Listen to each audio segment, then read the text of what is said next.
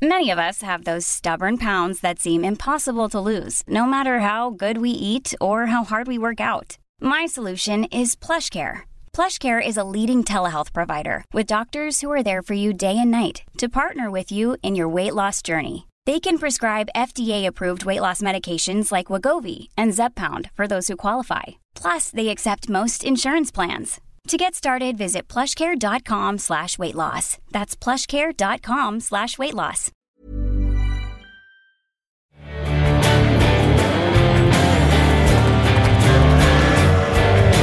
Big Jim is wearing his heels, marching around the town to get some thrills. But it's time to go in now, and he's big and rad. A shot of black coffee, now he's super dead. He gets lost on the beer dig hours. A shoulder of some whiskey, and he's shooting like a ball. Welcome back to the Big Jim Show. And it's the return of the Mack. Here it is, return of the Mack. Oh yeah, it's Mack Hansen. Mack Attack, how are you, mate? I'm good, mate. I'm good. How are you? It's good to hear your voice. Buzzing, mate. We're like best mates now, aren't we? Yeah. This is episode 2. You actually, albeit remote. Yeah. I thought we were best, but you actually ghosted me on Instagram. What do you mean ghosted you? What does that mean? I sent you a message. You seen it and didn't reply. Genuinely? When was that? The other week. Couldn't believe it. Right. I'm going to blame my agency. Because they run it as well. Oh, yeah. We'll blame it on them, I guess. Yeah, they don't. That sounds too big time. But look, mate, this is a Christmas special. Neither of us have got Christmas hats on, so this episode is going to come out between Christmas and New Year, so we don't want to go too festive, do we? But are you Christmassy when you're away from home or not? I am Christmassy, yeah. I enjoy a good Christmas. Who doesn't? Might hit up the beer tent later here in Galway. They blast out Christmas songs and whatnot, so I enjoy getting into the spirit, yeah. You don't sound like it, though. You don't sound like you're buzzing for it. I know you're tired from last night's game. Come on, double down on it. We got back late. Yeah, I'll perp up now for you. Sorry.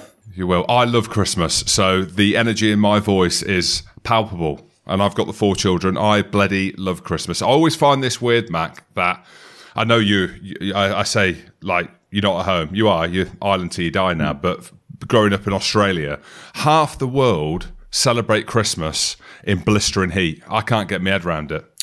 You know what? It was so weird when I came over here, and it is quite bizarre. Like, it's so different.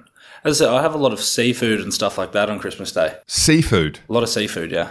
Because, as you said, it's hot. Like, everybody's going to the beach, eating prawns. Eating prawns on Christmas. Like, tell me this, right? Because obviously half of the world, right, celebrate Christmas in the sunshine, which, again, I'll just reiterate, I find crazy. You think it's a bit weird when it's raining or even snowing, but is there not the affiliation with snow, with Home Alone, with New York? Is that not how people in Australia in the Southern Hemisphere picture Christmas or not?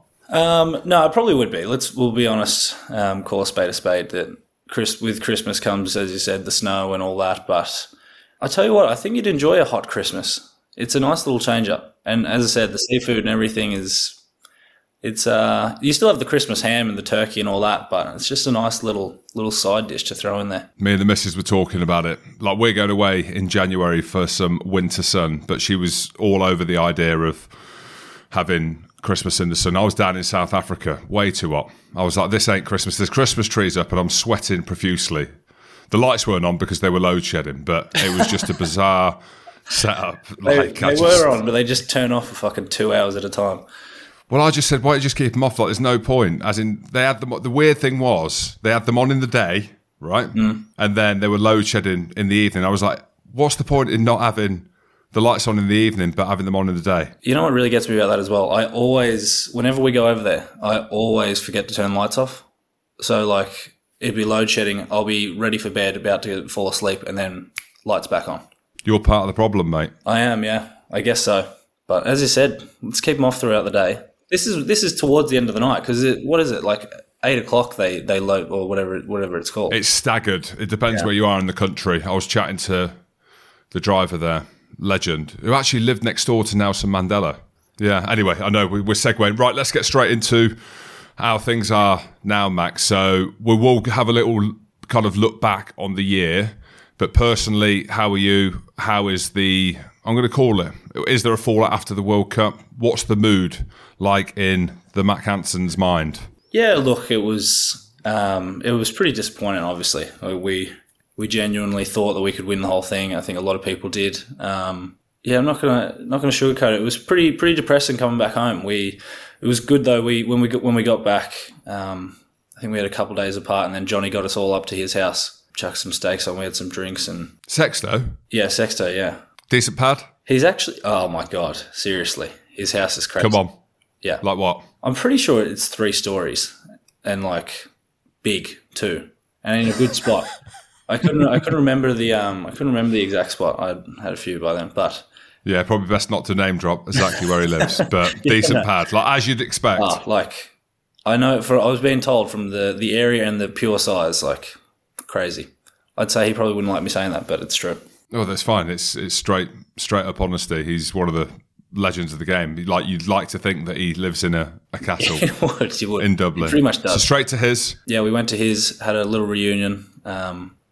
A lot of hugging, a lot of I love yous and whatnot. And was there, because you know what it's like, right? When you're in this testosterone-fueled environment and there's a few beers flowing and people deal with, let's call it grief, in different ways. Like I'm a lover. Like after a few beers, I'm a lover, I'm a hugger, I'm a sigger.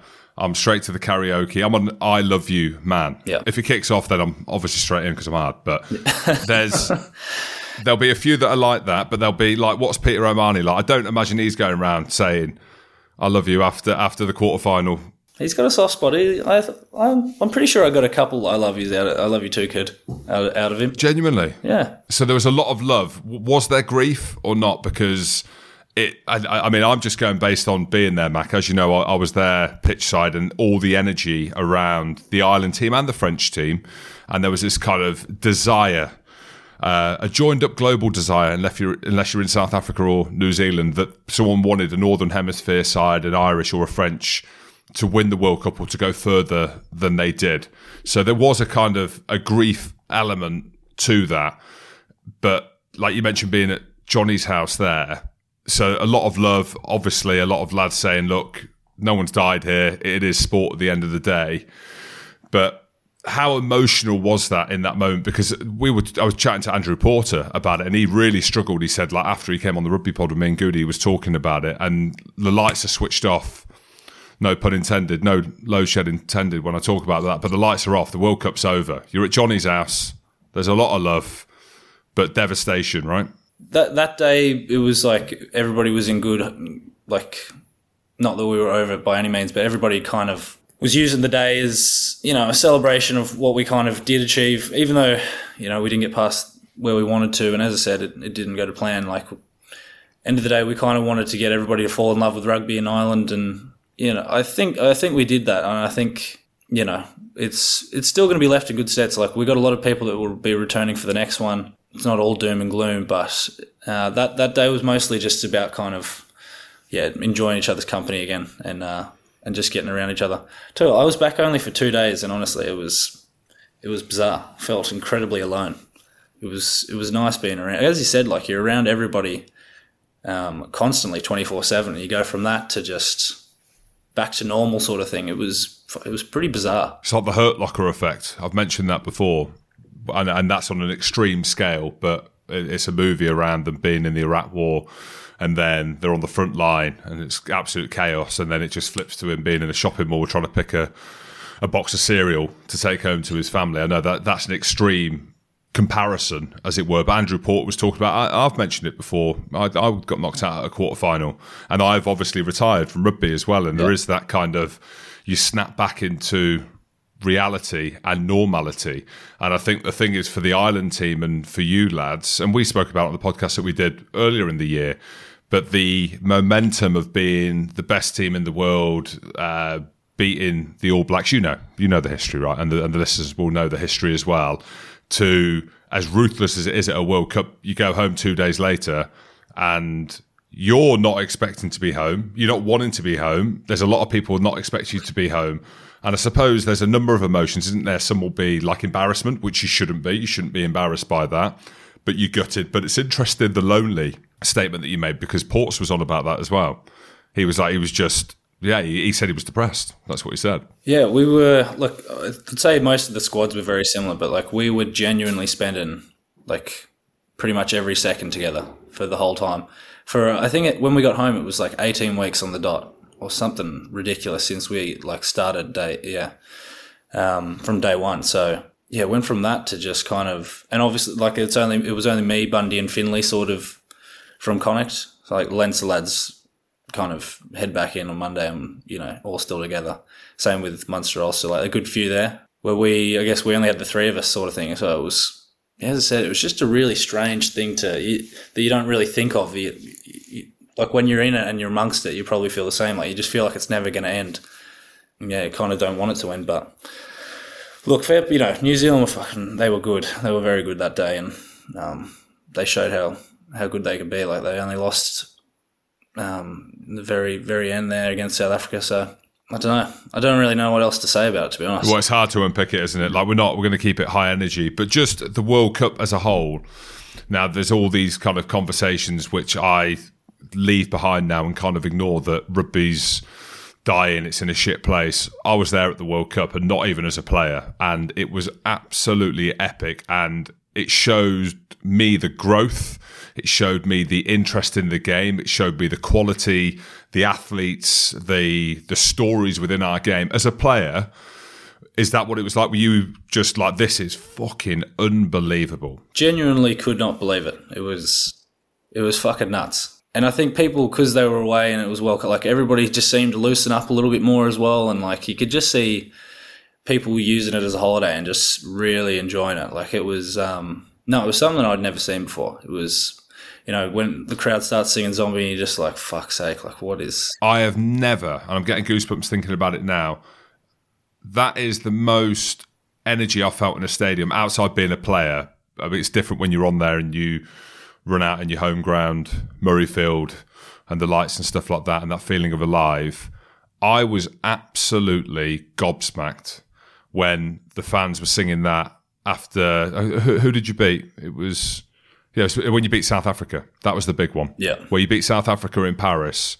I was like, holy shit. Yeah. What was that like, I mean, as a group?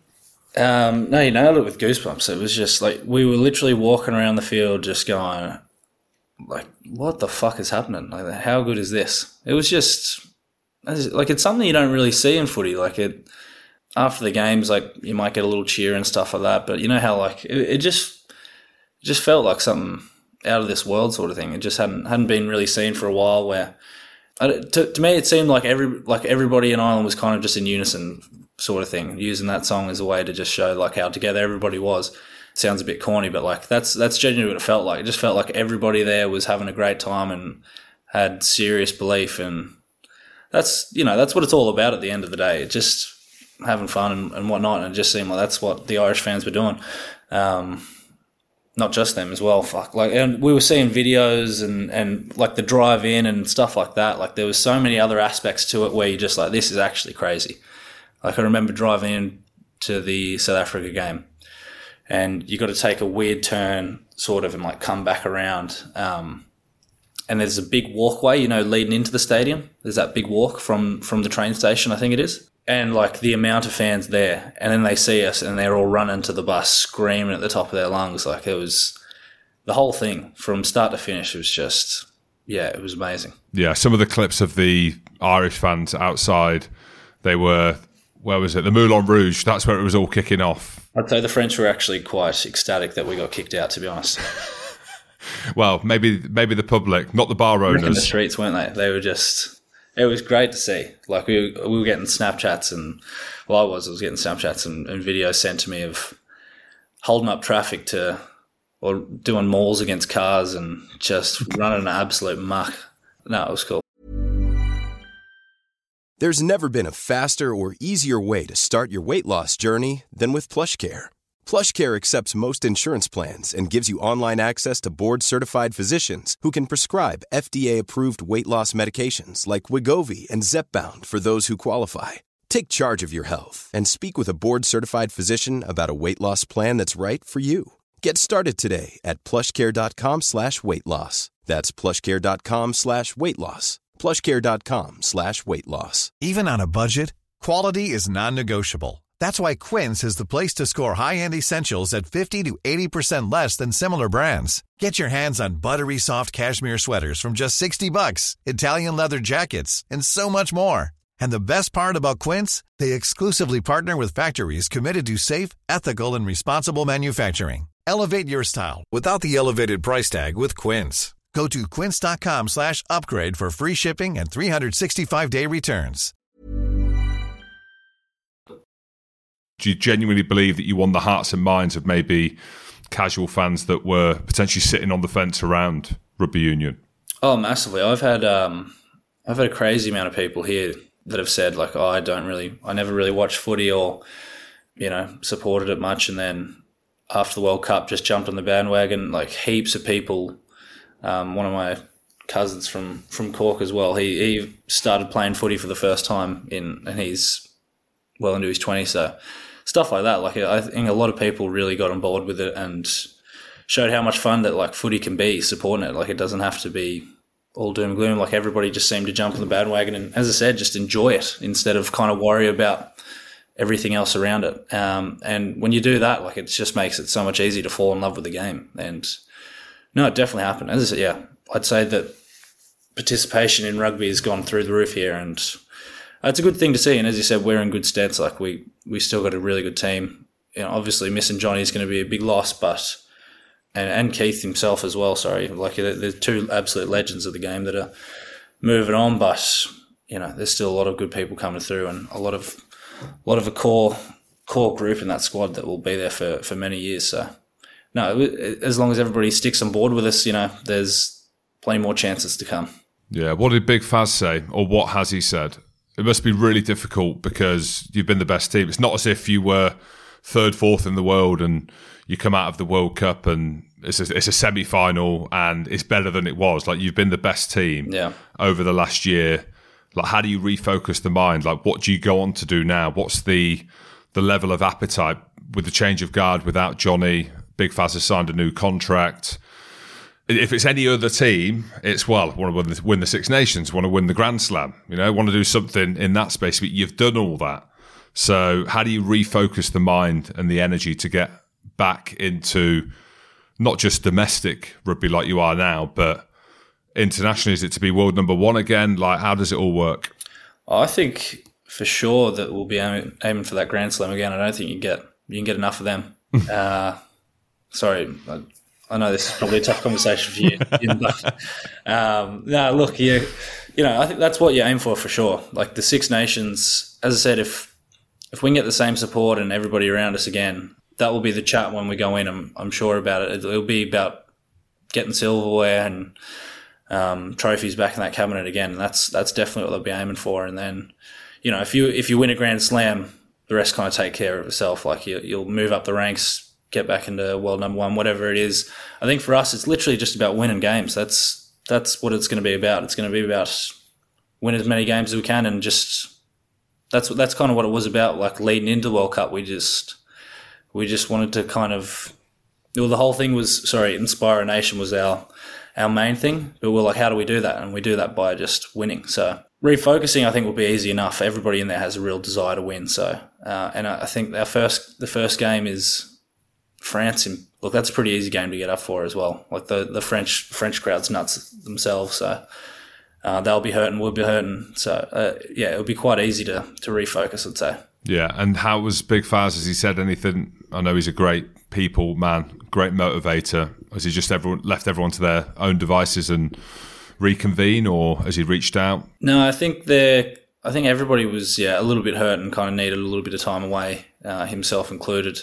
After the game, he just said, lads, unfortunately, this is sport.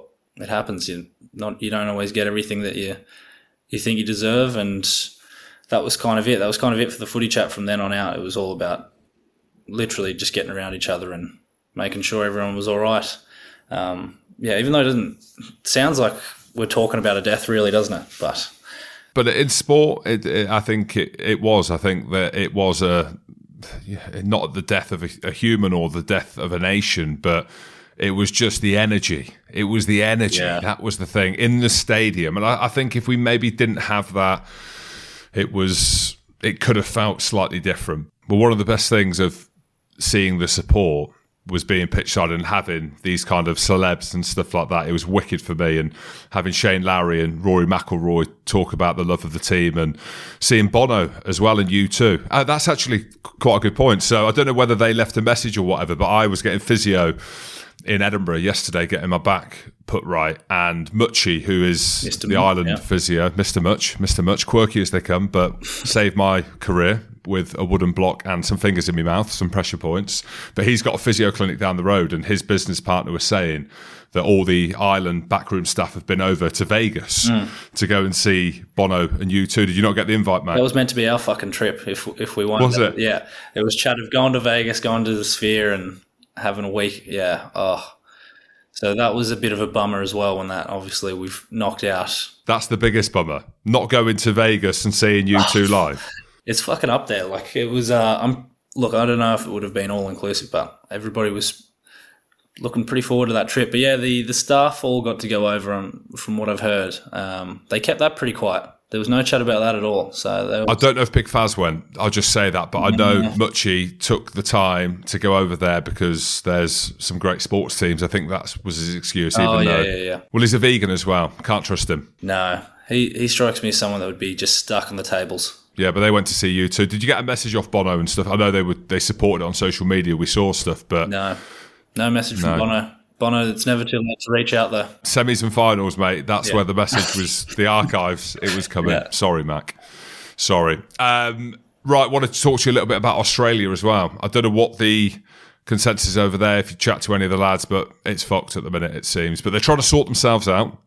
Eddie Jones is gone. Yeah. There is talk of, Joe Smith actually is front runner to take over, former Ireland coach. He's front runner at the minute. He's odds-on favourite to take the job. Ian Foster as well has been bandied about. Andy Friend, who I think would be class.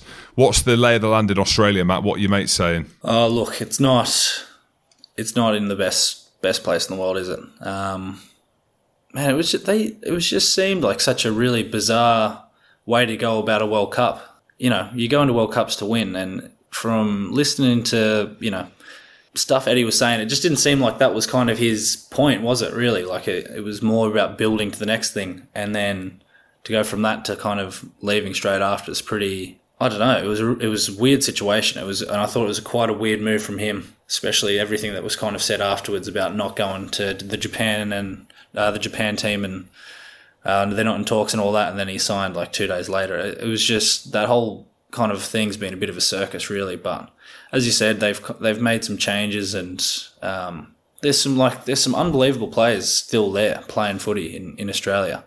They just need to get put in the right direction and let the rest take care of itself. It kind of seemed like they were going, even though they had a couple losses under Rennie.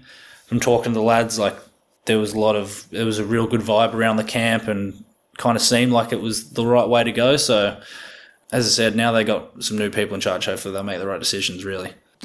I don't know how much you can say, or you don't need to at all, but I hear mixed things around Eddie Jones. And look, he's clearly a good or even a great rugby coach. You think about what he's done, his history. He's been in finals before with Australia. He's coached South Africa, what he did with Japan in the World Cup in 2015 when they beat South Africa. Yeah. You think about his relationship with rugby, but he just seems to have gone nuclear over at the end of his England tenure, the way that was done to then go to Australia, the way that he dealt with that. But genuinely, if you speak to the players, and I don't know whether this is, and you might be the same because you're still a player, you don't really hear anyone come out and say this bloke is not a decent bloke, and I don't know whether that's because they want to keep close, but the wider public, and not that matters, the media or anyone else that is happy to say it, says the complete opposite. The amount of coaches that there's been turned over,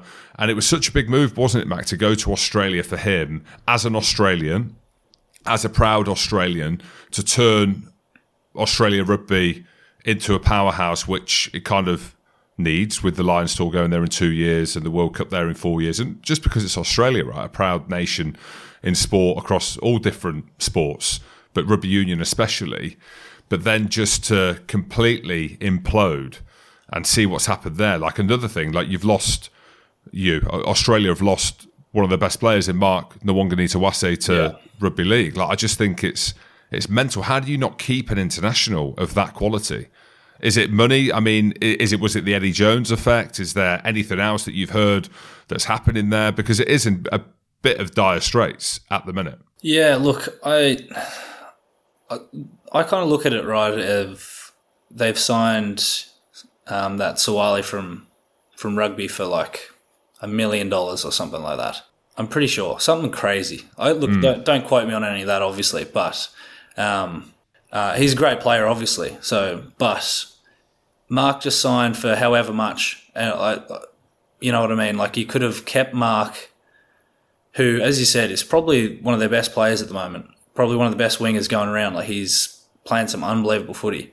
You could have kept him and signed someone else and probably somebody else with the money that you're spending on one player. To me, it doesn't make sense. Like if you're going to be making those moves, you know, having one like great player is handy, but I don't know, surely you want to keep like a core group of guys that have kind of proved themselves week in, week out as well. And yeah, spend your money a bit smarter than that. That was the way I kind of looked at it. I just thought, yeah, to not be able to keep him but throw around all this coin, like massive figures at just one person, it doesn't make sense. And even seeing Michael Hooper, like I don't know whether that was his decision or Eddie's decision. Like nothing's really come out, has it? And now Hoops is saying that he's going to go and play 7, so he's clearly fit still. If to be able to transition from 15s to that, you've got to be extremely fit to do that. Not the stuff around Quade Cooper, but he's a high-profile player that you can maybe talk about that wasn't involved in the World Cup. But did it go deeper than what we saw in Australia, do you think? Or do you think it was just one man making a decision to put this team into transition to play a load of youngsters? Or do you think it just kind of just all folded like a pack of cards? From what I've heard, I think it was just a shit show all around, to be honest, yeah. From start to finish of Eddie, to be honest. I don't know if it was like that he didn't expect to get the role or something. It just didn't sound like he... or it didn't even look like he just had a plan, like he had a proper plan for the team.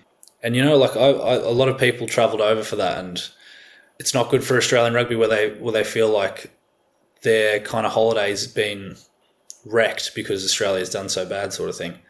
Like there was a lot of that. Like people have like, I've been looking forward to this for 4 years, and this happens. So like when you hear stuff like that, you're just like, oh.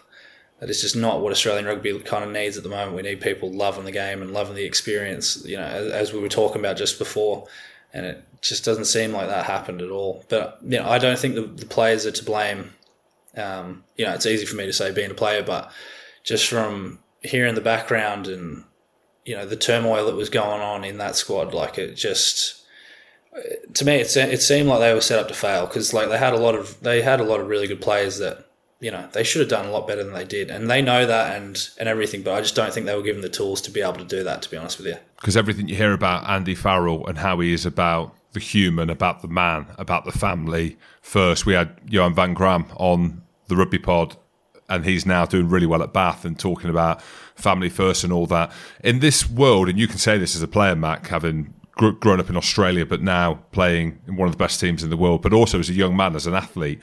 When I was playing, it was... get the gloves on, sharpen your studs, we're going fucking full noise, toughen up if you go down, get up.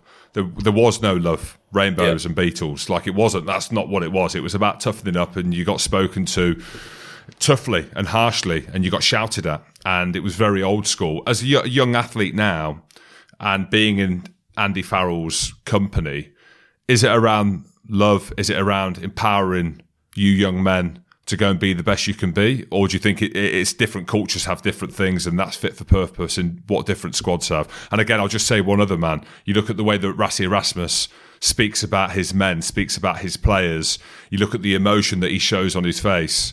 I love that. You know, I'm a little bit of the old school, but I do love that new school. But is that what it is about, getting the very best out of your team and your players, is about showing that love and empathy and respect? No, I think it is. I think it's, you know, it's a combination of things. I think it's letting guys as you know, back in the day, it was probably about, he said, like, it was really just like nailing down, get through this and just try to beat the shit out of each other sort of thing, where now it's, Faz made it a real point to kind of make sure that we're enjoying ourselves as well.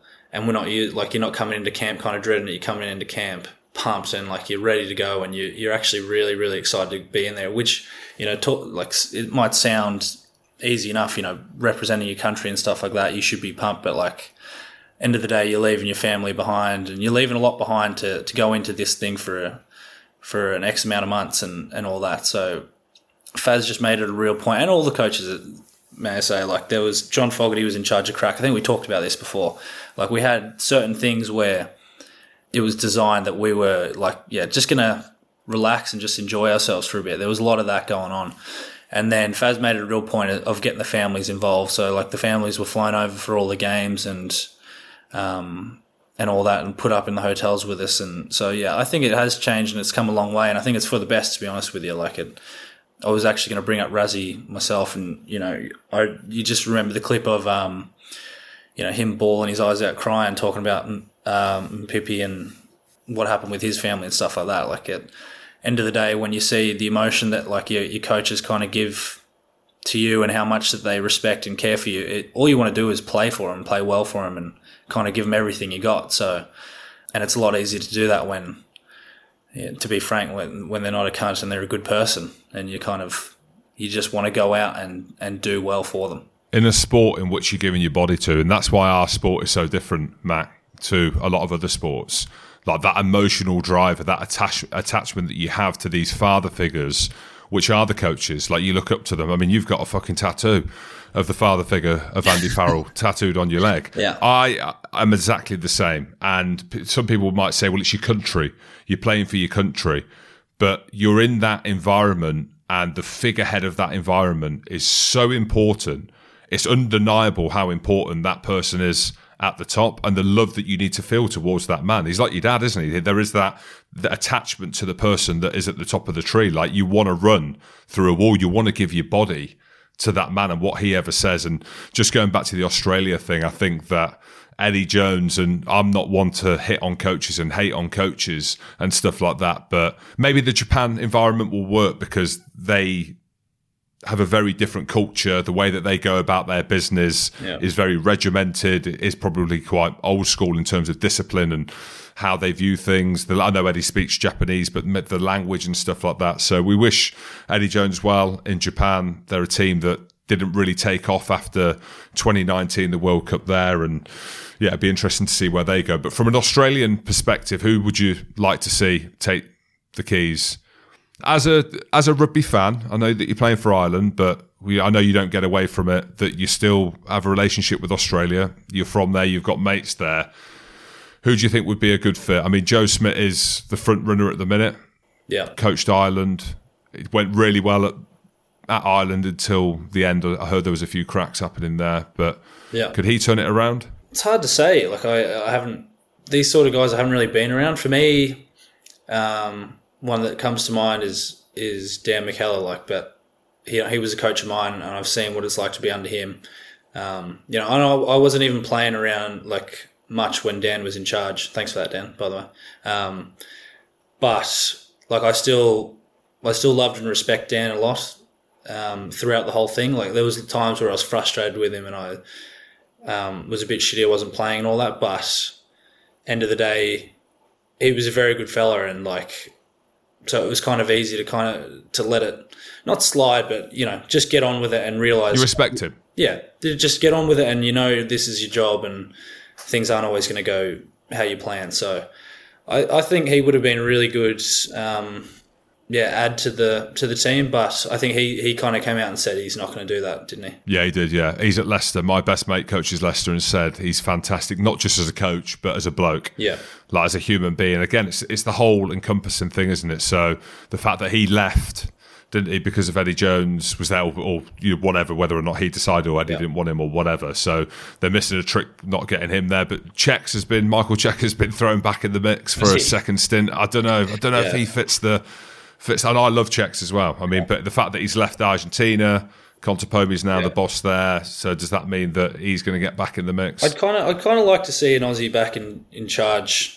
For some reason, I don't know what it is. Whenever I could be wrong, I could be putting my foot in my mouth here, but whenever a New Zealand coach has been in charge, it just hasn't seemed to click. Robbie Deans. You know what I mean? Like it just don't know. There's something about it that just doesn't seem right.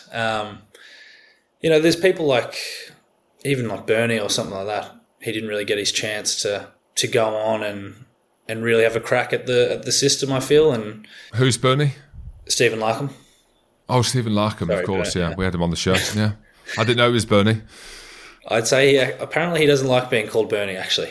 So yeah, we'll call him Bernie then. Yeah, that's better. Bernie, The fact that he said that. You can't say I don't like being called Bernie and then not expect to be called Bernie. Yeah, I don't know why he's called Bernie, but everybody in Australia would know him as Bernie, I'd say. I think he'd be a good candidate as well. He, give him the crack at the top role. Like Brom's have been doing well. He's kind of proven everywhere he's gone. He's done fairly well. So, as I said, I don't feel like I think he was under checks. Maybe he didn't get to run it how he probably would have liked as well. So, I think that could be a good one. But end of the day, Joe Schmidt did get results and whatnot. But as I said, I don't know about that, about New Zealander in top. Oh, hey, well, saying don't know is enough. Like that's enough. That says it all. What about Andy Friend? Yeah, I think Friendy would be good. Like if he makes his way back home, he's in that camper van across Europe. I don't know whether he was driving it through. Is he home? Is he? Yeah. He's home. It'd be interesting. I don't know if he'd want to. I don't know if he'd want to do it. Maybe I don't know where he's at in his headspace. To be honest, he's just been on jolly up for the last 6 months, as you said, running around his camper van. So, but no, Friendy's. To me as well, I found he's that sort of figure that you want at the top, like someone that you can respect, and there's a lot about family and all that, which is, I think it is needs to be a core value with a head coach. You just need to be able to kind of put away the coach's hat every now and then and just be a good fella, and I think Friendy is that. So there's a couple of good candidates out there for sure, and I guess I kind of contradict myself because everybody obviously got on with Rennie very, very well, but I wonder if they'd ever try maybe just throw him back in there if he'd want to do it. Yeah, mate, it's tough. It's tough, and that's why we say it's a mess in Australia at the minute. You know what I mean? Like, we're sat here, I'm a self-proclaimed expert, you're close to the team, and we don't even know. Not that, obviously Phil Ward's got big decisions to make, hasn't he? And it's now or never. Like, there needs to be like a big shift with the Lions tour in a couple of years, and they're going to be hosting a World Cup, so they're going to be desperate to whatever happens now, make that work going forward for the next cycle, for sure. I don't envy him too much at the moment, to be honest. But I think they'll turn it around. I really do. But they'll need to do something about keeping players like Mack around and stuff like that, and just stop players from going overseas. Like, I know the money overseas is huge, and it's going to get thrown that way. They just need to find a way to kind of match it. Like I don't know if you've heard, the NRL they've got like a clause now where if they're taking someone from rugby union, it's something to do with the salary cap, so I don't think it actually goes over. So they've obviously gone, we're tired of these guys taking ours. Let's work out a way that we can get their players to come over now and use money that way. So, which is a bit terrifying for Wallabies fans and people around Super in general, I'd say, when you hear stuff like that. But that's something that I think Australia would probably need to look into as well, being able to maybe break the salary cap to keep players, let alone poach other ones. Do you think the players there are jealous when they look at the setup over in Europe and now with the Champions Cup and the South African teams being involved? Because when I was a player and when I was a little bit younger and I looked at the super franchises, the likes of when Bernie was playing, when Larkham was playing for the Brumbies, and you had some of the greats playing, like George Smith was there, and you had Ian Sharp, for example, and Drew Mitchell was in his pomp, and Gitz was coming through, and all these players. Super Rugby was massive, and you have the South African franchises and the New Zealand franchises, and now there's this fractured element even to the club game now. Is there a jealousy or an envy of the players when they're looking at, your game, Ulster versus Connacht, a local derby, is sold out at the Kingspan. Yeah. It's the Munster-Leinster derbies are almost sold out. They must be looking at thinking, what the hell? Like, this looks unbelievable. Yeah, I haven't talked to them too much on that front, to be honest. But I think, as you said, when you look at it, 100% you'd be jealous when they're just not getting the numbers and like the stadiums are empty. It'd be pretty draining kind of running out to that, wouldn't it? Like the reason you play footy is because you love it, but you also want to you want to be supported by people when you're playing for a team that you've kind of, like a lot of those guys have grown up playing for Brumbies, Waratahs, like all those sort of teams. And yeah, I just feel like a lot of the times now in Australia, people would much rather watch at a pub than go to the games for some reason. So I don't know what's going on there, and that's how it's kind of been for the last couple of years. And definitely when I was at Brumbies, it was starting to become a lot like that as well.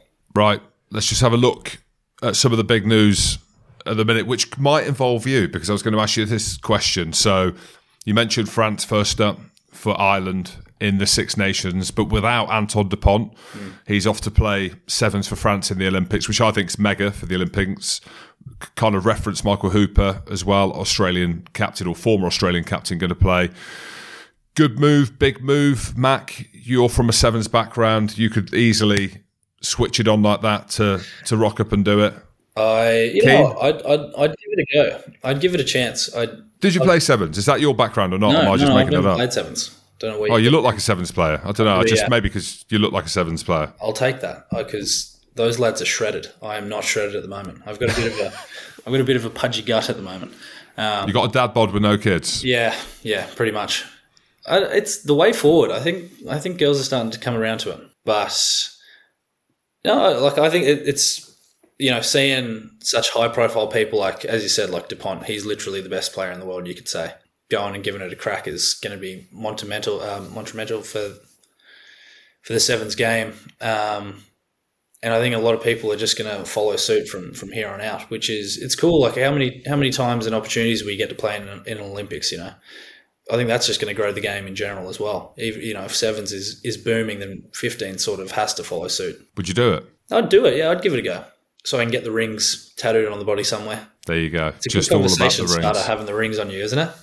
It is, yeah. Yeah, that's more recognisable than Andy Farrell's. On the ear or something. Yeah, on your neck, that is risky. Yeah. Mate, we're going to get onto some questions anyway, because some of them involve tattoos. But that was some big news around Antoine Dupont going. Like, for me, I know Ardie Surveyor got Player of the Year, and I'm a massive Ardie Surveyor fan. Were you looking at that thinking, has Antoine Dupont not won that? Or are you not bothered? Do you not ever think about stuff like that? No, look, Ardie himself is, as I said, like, he's amazing. He's crazy. Like, the things, he just has such, like, the amount of times you think you've tackled him and he just runs another 20 metres or something like that.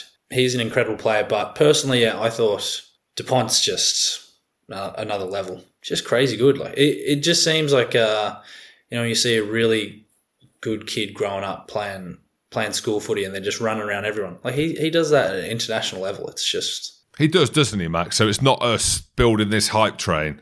I look at him, and when we speak about it, not just for his box kicking off left and right, not just his passing, not just because his interlink play being on the inside, but his carrying, his tackles. Was it you he tackled or not? Yeah, I can't he's remember. A strong little bastard. I know it from first hand. Prick, he's made me a fucking meme. Like I see that video pop up every couple of weeks and people just giving it to me. It's embarrassing to look back on. But like as you said, he's got it all. Like he's strong, fast, smart. But yeah, I still hate him. I say he's the best player I think that's ever played the game. And you think about some of the names you could go through. I'm not going to list the names. And I know it's right here, right now. I look at Antoine Dupont, I'm like, that there, for an all-rounder, kick, pass, run, tackle, speed, physicality, head switched on, leader, not flustered. For me, I look at him and I'm like, we are witnessing the very best player to have ever played rugby union right now in this moment. Yeah, I think he'd definitely be up there by the end of his career for sure. Like as you said, he's already in conversations now, and he's got plenty more years to play. So it's a scary thought, but no, definitely won't be missing. I think people are always say, "Oh, you want to play the best." I'd happily not have him in the team. I'd rather not play him. Actually, yeah, it'd be great. Be good not having him around. Well, he's not going to be around. So that's big news going into the Six Nations. Other massive news, which came out last week. I don't know what your opinion is on this player. He's one of my favourite players as well. And it isn't RG Snyman, it's Achie Snyman is leaving Munster. That was actually pronounced, is it? Achie, yeah. At the World Cup, it was hilarious. So I was, as we know, I've mentioned it 3 times on the show already, pitch side. And the South African lads started building this rapport. So Achie came over and I'm like, RG. And then I heard a podcast in the weeks talking about Achie. I was like, who's that? And they're like, oh, that's RG Snyman. I was like, fucking hell, I've called him RG. I mean, it's phonetically says that. I think it's spelt like that. I think that's a fine mistake to make. I only just found out that it's not RG then, so. Oh, did you? There you go. Well, that's what we're here to do, is to educate as well as entertain. I'd say everybody listening to this podcast besides the South African has just found out it's not actually RG. And don't quote me on Archaea, but it's something like that. It sounds more like that than RG. My goodness me, that was big news. Look, and I'm a big fan of his. I don't know whether or not it's the right move for him to go from the red to the blue. There could be 500,000 reasons why that is the case. We know, I don't know if you know, but the second rows are the most sought after players in the world from a financial point of view because of the size of the human, calling lineouts, the scrums, everything that comes in the second row.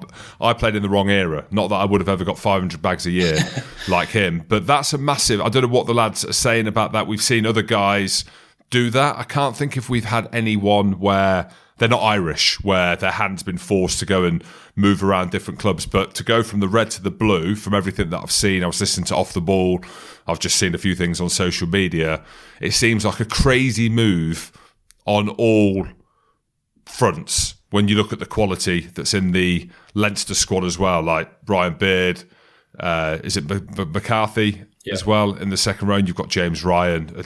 I mean, the quality that they've got, I've just named 3. I know there's a couple more coming through as well. But what's the general consensus of that? Bothered? Seen it? What are people saying in Ireland?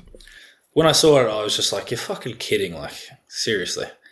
Like, they just keep getting better and better and better, don't they, Leinster? No, I wasn't. I'm not. I'd say it'd be different if you asked some of the Munster fans sort of the question, but it's business, right? End of the day, he had to leave. As you said, if he gets a good offer and it's under a coach that he knows already and obviously likes, gets around, it's a bit of a no-brainer move for him, really. I can definitely see why he did it. But yeah, as you said, I don't know how the Munster fans are going to take to that or how they're going to be feeling about him for the next couple months. But look, as long as he's playing good footy and helping them win games, I don't think they'll care too much, to be fair. No, easily forgotten. Was there no chance that he was going to be in green next season? Like, where are Connacht's big signings? Like, why does that not happen, mate? Like, it's like you produce good players, like yourself has come through that system. Bundy Aki is Connacht till he dies. Finlay Bealham as well seems happy there. But you're looking at that thinking, where's our Achie Snyman? Yeah, no, we don't have 500 bands to be throwing at anybody. So, we know that realistically we're probably not going to be getting massive marquee players like that. But that's fine. The guys that we pick up along the way are guys that sort of have a point to prove and kind of give you everything anyway. So it'd be lovely to have somebody like him come in, but there's no reason kind of beating ourselves up over it when probably not going to happen realistically. But as I said, some of the players that we get and when we bring through are world class anyway, and a lot of the guys that are coming through at the moment, like we're in a good place. And even though we've had a couple losses on the trot here, a couple tough away losses and a big loss at home, we're still in good stead and still our hopes are high. So that's the good thing about Connacht. You kind of, even with backs to the wall, you kind of never give up. It's the feeling around not only the sports ground, but probably Galway itself. Being in the West, it's not the easiest place to live. So everybody's kind of grown up with that chip on their shoulder sort of thing. Yeah, underdog mentality as well. Yeah, I kind of talked about it. We want to move away from this whole underdog chat sort of thing. We just want to be a team that's winning games and, because I feel like you can kind of use the underdog thing as a little bit of a like poor me sort of thing. So we're steering. Hey, that's what we do in Scotland. That's what we do. That's what works for us. Yeah. It's work gangbusters for you. No, so we as I said, we're moving away from that sort of thing, and we want to be a team that teams are worried to play against. It's not, I think we get that when they come to the sports ground, to be honest, with the wind and the rain. Nobody likes kind of playing there. Now we just got to put together these away games, and we'll take off from there. It's hard though, isn't it? Because the perspective is, and as superficial as life is, you look at the team sheet, right? And that's what people will do. And it's the high profile names where you're like, well, you look at Munster full of, well, you've got South African Irish players in their internationals, British and Irish Lions. The coaches in Graham Rowntree has been there, done that, has got history. Leinster, you've got the players that they've got. They've just signed a World Cup winning coach in Jacques Nienaber. We just mentioned Aki Snyman coming across. So there's an obvious thing around that. You look at Ulster, they've always looked like they've had the quality of players. I know they're in Northern Ireland, so there's that kind of different emotional driver that they have around that as well. And then you have Connacht. And that's with all due respect because of the players that you've produced, but that's where the underdog tag comes from. Yeah. And then I was going to ask about the pressure, I suppose, for someone like you. Do you feel like in order to kick on in your career that you maybe have to look at a red jersey or a blue jersey or over in the top 14 or as a player, and it obviously works for you, right? Because you're playing internationally, you play at the highest level, you're playing extremely well. Is there ever that kind of pull?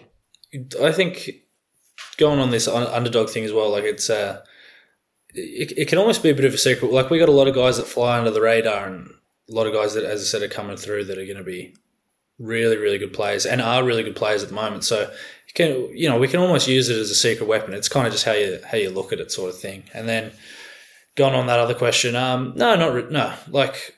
As long as I'm enjoying myself, I love Galway, I love everybody around here. We get great support and everybody's super friendly, and you can tell everybody here genuinely does love Connacht. So as long as I'm enjoying my footy, I love hanging around the lads and everything like that.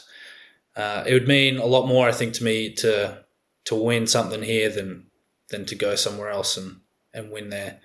Don't know what the future holds, to be honest, on anything, but my goal is purely to get the job done here. You hear stories of when they won the Pro 12, I think it was at the time, from the lads, talking about that. The whole place just shut down for a couple of days. Everybody was just so ecstatic. So I'd love to have a feeling like that and bring home a bit of silverware to Galway. And speaking about the fans in Galway and in the west of Ireland, so I put out a social media post saying I've got Mack Attack on the podcast for people to send questions. So I think everyone in Galway sent a load of questions over. Shall I read all of them or not? There's about 10,000 to go through. Let's not. Let's pick a handful. We can fly through them. Tam Arm 28. Can you dye your eyebrows green, please, for the Six Nations? Why are you even questioning that? Why are you even umming and ahhing? Surely you're not dyeing your eyebrows green. Look, never say never. If we're getting to another. Is our last? I can't remember. Is our last game in Dublin again, or I've not looked through the fixtures yet. If we're getting to the end and there's a Grand Slam on the line, I might have to step up my game. Maybe moustache, maybe not eyebrows. Moustache would be good. I reckon the moustache could be, and you'd be sponsored by Paddy Power if you're allowed. I don't know what the laws and regulations are, but let's just go rogue. Let's just not mention Paddy Power, but people will know that that's what it is. Here's one. Gareth Sully, best pub in Galway. You might have took me there where that guy thought I was 31 and thought you were 52. Was that the pub? That was fucking ridiculous, wasn't it? That was crazy. He was quite obviously an alcoholic, that fella. He definitely was. He definitely was. He thought I was 31. He thought Mack Hansen was 52 because he came over, and because I lived in Northern Ireland and because I'm a fellow Scottish tartan brother, I could understand what he was saying, but he was basically asking how old we were, and I asked him to guess, and he said, "Oh, you're 31, but your mate's 52." That's what he said. You had a big scar on your head though, so maybe he just thought. Fuck. He was just. I'll never forget. I'm well off that fella. If I ever see him again, yeah, I don't know what I'll do. Yeah, I'll be shaking his hand. But best pub in Galway. That was a decent pub. It's a good pub. I think the best ones it's pretty easy for me. O'Connor's and Salt Hill is, next time you're down, I'll take you there. You'll be amazed. Great Guinness, and just the man that owned this pub, Frank, it's come down from generation to generation. He's a lovely lad. Around Christmas time, it's unreal. They put all the lights up and music. Ed Sheeran actually shot Galway Girl there. Really? Yeah. Now you're selling it to me. Yeah. He did a couple takes in there. Yeah, that's a pretty good pub. What's it called again? Just give it one last name drop. O'Connor's. You can't have answered this earlier, but Muntior Elaine. I can't say the surname, sorry, but Muntior.Elaine. So, hello, Elaine. What's he having for Christmas dinner? You can't have answered this earlier in the show, which was, I don't even know where to start, the fact that someone eats fish food on Christmas. But what are you having for this Christmas? Probably won't be having any seafood over here. I'm actually going to Scott Fardy's for Christmas. So, well, he's an Aussie though, so he's going to be having fish as well. Yeah, but I think once you come over, and it's just not the weather to be eating cold prawns, and it's a bit, it's more for just the ham and turkey. Stick to the good stuff. He's been talking up this ham recipe for all week, so I'm very excited to try that and see what it's like. Nice. Here's one. Just need a name. You don't need to go into detail, but Rory Lynch, 14, who in the Ireland team would he not want dating his sister? Have you got a sister? I don't have a sister. Let's pretend you do. Oh, would I not? And she's your best friend. Yeah, just one name. Caelan Doris. That's actually an easy one. It is easy, which again is like the silent assassin. Yeah. So, loose. He was sending me pictures. I don't know why I mentioned this on the Rugby Pod as well, but he was sending me pictures. I think he was in Vegas somewhere, and there was some tables at an establishment that looked like a place I would like to be in with him, but obviously I can't. I think I know the type of establishment you're talking about, yeah. Yeah, and that's why we wouldn't want him dating anyone's sister. So I'm a big fan of Caelan Doris, and big shout out to his mate who says he's his agent, but apparently he's not his agent. It's just his mate, but nonetheless he's a good lad. Here we go. TJ McBride. Best thing about Galway? It's probably genuinely the people. Everybody around here is they're just good people. Like, I rarely have any trouble around here. Everybody's super friendly, and since I've come here, I've definitely fallen in love with how nice everybody's been and how welcoming everybody's been to me. So I'd say the people for sure. From GG_5356. So this is someone that clearly doesn't want to put their name out there. They've got no picture in their avatar, but pretty decent question. I think I know the answer to it because I messaged him straight after. Has Owen Farrell seen the Andy Farrell tattoo? And it will probably put his game off if you should flash it to him in the game. But he's not playing for England, he's having a bit of stand down. But when you play against him again. I don't know if he's seen it in person. Yeah, I don't know if he's seen it in person, actually. I'm trying to think. He has seen it. I texted him a picture of it. What did I say? Faz, Big Jim, legend here. Hope you're well. I wanted to give you first oversight of Mack's tattoo of your dad. A man of his word. I'm expecting you to get one of Steve if you win the World Cup. Keep smashing it. And then he just smiley face emoji. Bundy Aki sent it to him last night. So Bundy Aki sent it when it was still bleeding. So he beat me to it. Fair play to him. That's a lot of words from Faz. I'll take that. That's pretty much like a big hug, isn't it? That's a big hug. Yeah. Yeah, big hug. Any regrets or not with that one? Are you happy with that? No. I'm looking forward to adding to it. Well, here's one then. Talking of adding to it. And Devs02. Would you rather be stripped of all your tattoos or all your trophies? What means more to you? See, I haven't got very many trophies. Jesus. I lost 10 grand finals in a row as a kid growing up. Who for? Just at school level, club level. Just kept losing. Man, I couldn't. Can I start again once they're all gone, or is it no tattoos at all? What do you make the call? I think you have to go tattoo-less, like none. I could not take the Grand Slam, to be honest. I'd have to get rid of the tattoos, I'd say. Grand Slam means a bit too much. I'm going to keep going. There's some good ones in here. So Adam King 238, who's best on the piss of the island management? Who loves it? Not muchy. He's a vegan. No, I haven't seen Mr. Much Loose. No, He's an animal. definitely Fogs. John Fogerty is he's serious crack. He's one guy that I would have loved to have played with growing up. He just seems like serious crack the whole time. He's always in a good mood. Always in a good mood. Super funny guy. Loves the piss. Still, it'd have to be him. I think everybody would agree with me on that. Sully Ray 123. Will he stay in Ireland? With a praying emoji. Yeah. You're with an Irish gal, aren't you? No, fortunately not anymore. You're not? No. You're now single? Now single, yeah. Did you keep the dog? Yeah, got the dog. Unfortunately, he's a fucking nightmare. He's been really pissing me off at the moment. Mate, his parents are going for a divorce. You know what you mean? Of course he's struggling. He is, yeah. He's really acting out. He's been a fucking jerk. Really? Yeah, he is. He's grinding my gears massively. Well, maybe because he's hearing his dad talking about eating fish at Christmas and he's not having any of it. He's like, I want this guy gone. So, breaking news, Mack Attack is now single. Is that, are we allowed to announce that? You're back on the market? Yep. It's been a couple of months now. Just don't know what happened there. Just mate, you don't need to go into details on the Big Jim show. Like for a bit, I respect that. Do you have Yorkshire puddings with your Christmas dinner? That's off Matt Brown _10. Is that a thing? Like with Yorkshire puddings, do you even know what that is in Australia? Do they know it? First Christmas here, I had it. I went over to an Englishman's house, and he had a few Yorkshire puddings there. I do love Yorkshire pudding, but I wouldn't have them back home. Never have them back in Oz. Sorry. No, it's just not a thing.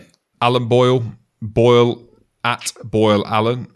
Ask him to swear on telly 5 times during the Six Nations. He's got some big money on it. So have you got your swear bank ready? I genuinely can't help it. So that's a good bet. They need to stop giving you man of the match. That's why. So if the TV don't want to hear swearing, don't give Matt Hansen man of the match. I just love the word fuck. I think it's a great word. It just, it's not offensive if used rightly, is it? Mate, in this day and age, throwing the F-bomb about is fucking nothing compared to stuff that kids are exposed to now. It's bizarre. So stick with it, Mac. Now you might not get man of the match now because they've heard that either way it's premeditated that you're going to swear. I might just throw out 3 fucks. No, was it 3 or 5? 5 fucks in a row. Fuck. Fuck. Either way, I enjoyed it. Here's a good one. Rugbysaurus at Rugbysaurus. So they must love rugby if that is your social media name. What is something that Rugby Australia can learn from Ireland? Get the right people involved at the top. I think we've kind of gone over that. It just if you got someone that's running the show that isn't doing a good job, it's hard for the players to kind of to do any good when you're not given the tools to do so. So I think you're bang on there. Yeah, you just got to get the right people involved on all levels. Right, last one. There's a load more, so maybe next time we'll go through all of them. But this is from Baz at B_Irish Japan, and this was a heinous crime that was witnessed after the World Cup. You know where I'm going with this. It was on TV, and he's asking the question: what has he been doing to ensure he doesn't spill a pint on himself while downing it on camera again? Like, what things have been put in place? What measures? Was there consequences? Will that ever happen again? It won't. It won't happen again. I blame the plastic cups. Plastic cups are actually a lot harder to drink out of than you think. Yeah. So I'll make sure that I'll carry around a glass cup if I need to games. Hopefully I'll be playing in the games and not drinking piss on the sideline. But that I blame the cup. Was there any backlash from the coaches, or were they all happy? They know what Mack Attack does. You're just enjoying yourself, right? I was on holiday, so it wasn't, I didn't need to be at the game. I was just there supporting my teammates and having a few drinks with my family. So no, it was grand. They were happy with it. They were fine. Well, that brings me on a lovely segue, Mac, because talking of supporting teammates and having a little bit of fun, we've got an event in Dublin, haven't we? We have, yeah. Very excited. Do you know the ins and outs of it? Or do I need to promote it? You promote it. You're a good promoter. You'll do it more justice than me. So we're at the Sugar Club. That sounds decent, doesn't it? The Sugar Club in Dublin. And it is Tuesday. I don't know about Tuesday, but we are there Tuesday. Yeah. So it's going to have to be. It's the 9th of Jan, 7:30 to 11 p.m. And it's the Big Jim Show live. But it's not about me, thankfully, because we have got yourself. We've got Stephen Get Your Kits Off is coming. World Cup winner. That's how he's being sold. World Cup winner, Stephen Kitsoff. What did you laugh? Is that how you want to call him? I'll probably just I'll call him Big Red, I'd say. Big Reddit. Yeah. Yeah, we'll see how that goes down. But he's coming as well. And also, I spoke to Andrew Porter. He's confirmed as well. He said, if Mack's going, I'm going. Is that so? Me and Ports did a radio show the other day, actually, together. Our rapport was on point. I'm excited for Well, it that. has to be. That's the precursor then to the 9th of Jan. So we are doing that at the Sugar Club, and it's for Wings for Life World Run. So it's a great charity partner, which we'll talk a little bit more about on the night. The tickets are €20, and I think the max capacity is about 200, 250, and we've sold about 150, 180 tickets. So there you go. We're using the Big Jim Show to promote that, and if you've not bought anyone anything for Christmas, it's an aftermath thought or present. €20 as well. Come on, surely. €20. So you go to sugarclubtickets.com and you search, ready for it, The Big Jim Show. Maybe I need to change the name because it seems like it's all about me, but it's not all about me. It is though. Wherever we go, it's always about Jim. Yeah, it'd be good to... I'll bring that bottle of whiskey as well that I said I owe you. Perfect. Yeah, there's an IOU. Right, Mac, we'll wrap it up, mate. That was absolutely class. Merry Christmas. Happy New Year. Yep, to you too, mate. Looking forward to seeing you. 9th of Jan, Yep. face to face, nose to nose. It'll be class in Dublin, of all places. Okay. So we will see you then. And we've got to say thank you to the listeners as well. Can you get them to like and subscribe, please, Matt? Because we need to get more interaction and boost the algorithm. So sell them the show, please.